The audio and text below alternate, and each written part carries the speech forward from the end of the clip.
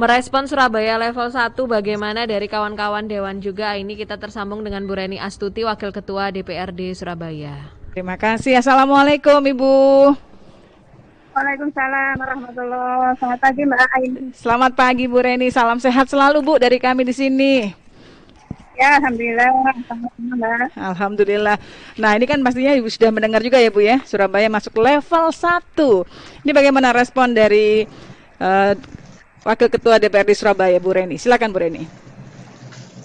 Ya, terima kasih Mbak Aini. Kalau hari ini ya, berdasarkan Instruksi Menteri Dalam Negeri Nomor 53 Tahun 2021 terkait dengan PPKM di wilayah Jawa Bali yang berlaku per hari ini 19 September 19 Oktober 2021 hingga 1 November 2021.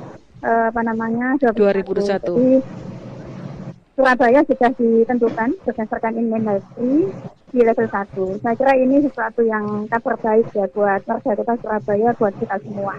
Karena memang penentuan PPKM Surabaya level 1 ini akan berdampak kepada geliat ekonomi yang saat ini juga menjadi prioritas pemerintah kota bersama dengan DPRD Kota Surabaya. Baik.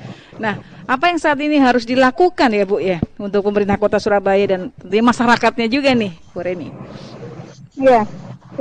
Jadi saya mendorong kepada pemerintah kota dalam hal ini nanti Pak Wali segera mengeluarkan surat edaran untuk membunyikan Inmendagri ini dalam konteks Surabaya supaya semua pihak warga kota Surabaya, seluruh komponen, pelaku usaha dan semuanya ini nanti akan lebih mengetahui apa yang boleh dilakukan, sektor mana saja yang saat ini semakin bisa dilonggarkan gitu ya. Contoh misalkan di dalam aturan mohon maaf ya, saya ini lagi di luar ada terdengar suara. Nggak apa-apa Bu Reni. Jadi di level 1 ini salah satu hal yang sangat membedakan dengan PPKM level 2 dan level 3 adalah dibukanya tempat wisata dan taman kota. Nah, ini yang paling terlihat. Sebenarnya kalau kita bicara tempat wisata dan taman kota, itu tidak bisa berdiri sendiri ya, karena ada sektor ekonomi yang juga ada di sekelilingnya. Beberapa tempat wisata kalau dibuka tentu di sana pelaku usaha mikro, orang-orang yang jualan ya kembali bisa ada pembeli. Begitu juga yang di taman-taman kota yang ada di kota Surabaya.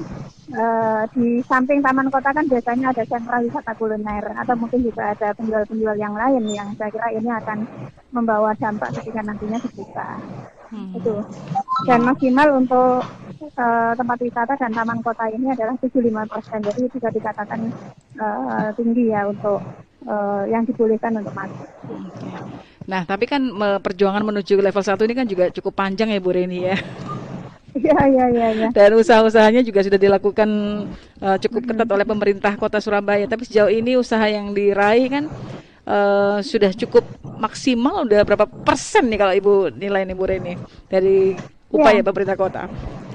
Iya, jadi sebenarnya kan poin penanganan COVID itu kan memang ada di pemerintah dan ada di masyarakat ya. Pemerintah harus memperkuat upaya 3T ya, yaitu dengan testing, tracing dan juga treatment ya, penanganan untuk mereka yang terpapar, menyiapkan tempat isolasi sedini mungkin gitu ya. Ada yang banyak sudah dilakukan oleh pemerintah kota, ada swab hunter, ada vaksin hunter, dan juga pemerintah kota Surabaya bersama dengan 3 pilar, ada Polrestabes dan juga TNI juga membantu di wilayah aglomerasi untuk cakupan vaksinasi yang juga menentukan sehingga kemudian Surabaya bisa turun di level 1. Kalau kita melihat pada asesmen Kemenkes per 4 September 2021, di 1 bulan yang lalu, sebenarnya Surabaya kalau dilihat pada tingkat transmisinya, penularan, kemudian tingkat bor ya dan juga angka kematian, itu sebenarnya kita sudah masuk di level 1. Tetapi untuk cakupan vaksinasi di aglomerasi yang pada waktu itu kita belum bisa memenuhi. Dan alhamdulillah per hari ini kita sudah bisa memenuhi. Saya kira keberhasilan ini ya sesuatu yang tetap kita apresiasi. Kita tentu bersyukur ya, tapi memang kita tidak bisa lengah ya, karena ada yang memprediksi nanti Desember dengan libur tahun baru dan yang panjang itu kemudian gelombang ini bisa melonjak lagi. Dan ada lagi yang memprediksi Maret ya, atau 3 bulan tampaknya. Tapi itu tentu sesuatu yang kita waspadai, tapi kita harus punya optimisme memang bahwa itu nanti bisa kita lewati, dan ini untuk membangkitkan semangat dan meningkatkan imun ya. Ini penting. Dan satu lagi Mbak Eni, mohon maaf. Jadi di Inmendagri 53 tahun 2021 yang menentukan Surabaya masuk di level 1, itu yang kelonggaran itu di kelonggaran sektor ya, tapi bukan di kelonggaran prokes. Ini yang saya kira harus kita garis bawahi ya, bahwa prokes utamanya menggunakan masker, ini belum ada kelonggaran untuk dipelorot dan dilepas. Tetapi yang dilonggarkan adalah sektornya, sektor ekonominya diperlonggar dengan kapasitas pusat perbelanjaan yang semakin banyak, kemudian restoran, kuliner, warkop, ini sekarang dibolehkan sampai pukul 10 bagi yang buka mulai pagi dan bisa dibuka sampai 00 ya, jam 12 malam bagi yang dibuka mulai sore hari gitu. Kemudian kapasitasnya juga sudah 75%. Iya, lebih banyak. Jadi ya, kelonggarannya pada aktivitas ya, bukan pada prokes. Itu dia, setuju nih Bu. Jadi jangan dibalikkan gitu ya Bu ya. Atau mungkin disama dengankan gitu. Longgarnya udah longgar semua nih gitu ya. Sektor ekonomi dan prokesnya juga longgar. Ini yang khawatir ini Bu. Iya, itu yang nanti kita khawatirkan kalau kita balik lagi, itu nanti malah kita nanti kadang pesimis ya. Jadi kan kalau kita udah maju kemudian mundur lagi, itu kan kadang ada gimana gitu rasanya. Nah ini kalau mungkin tadi pemerintah kota sudah diapresiasi oleh Bu Reni nih ya, masyarakatnya Bu, ini yang sudah mulai dirasa kendor karena pas peran dari pendengarnya SS ini juga luar biasa Bu. Jadi di sana masih ada kerumunan di situ, jadi saling mengingatkan, sama-sama mengoreksi gitu. Nah ini untuk kedepannya masyarakatnya harus lebih gimana lagi Bu, karena nggak boleh kendor ya Bu ya untuk prokesnya. Iya, harapannya seperti itu karena pemerintah kan belum mengumumkan bahwa kita ini sudah masuk di endemi ya, kita masih berada pada masa pandemi.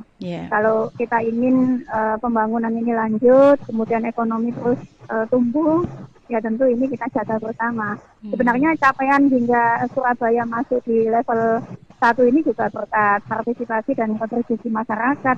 Mereka yang aktif di dalam ikut percepatan vaksinasi sehingga cakupan vaksinasi kita sudah di atas 100% lebih malahan. Itu juga berkat masyarakat juga, ya. Tokoh masyarakat ya, kemudian pengurus-pengurus kampung itu juga sangat membantu. Kemudian kesadaran di dalam prokes ya, itu juga berpengaruh gitu. Nah, artinya adalah ketika di dalam kesadaran prokes ini kemudian kita longgar, yaitu nanti kita khawatir tingkat transmisi nanti muncul lagi dan sebagainya. Oke, baik. Jadi kita tunggu saja sampai kemudian ada peluit mengatakan boleh buka masker gitu. Nanti kita buka bareng-bareng. Karena Inmendagrinya ini kan cukup luas ya Bu, mulai dari tempat wisata, taman kota, lalu juga sekolah, resepsi pernikahan juga. Nah ini juga sekarang masih banyak nih Bu, resepsi pernikahan ini Bu. Iya. Ini. Baik Bu Reni, waktunya terima kasih tambahan. Itu masker gimana Bu? Kalau untuk masker? Ya, artinya kalau terkait dengan prokes itu yang utama itu yang paling terlihat itu kan sebenarnya masker ya. Ya, itu senjatanya juga ya Bu ya, yang paling utama. Baik, Bu Reni, selamat beraktivitas kembali nih, melanjutkan kegiatannya ini yang tertunda. Terima kasih banyak Bu Reni. Iya, matur sama-sama Mbak Ini. Sehat selalu ya. Amin, Ibu juga.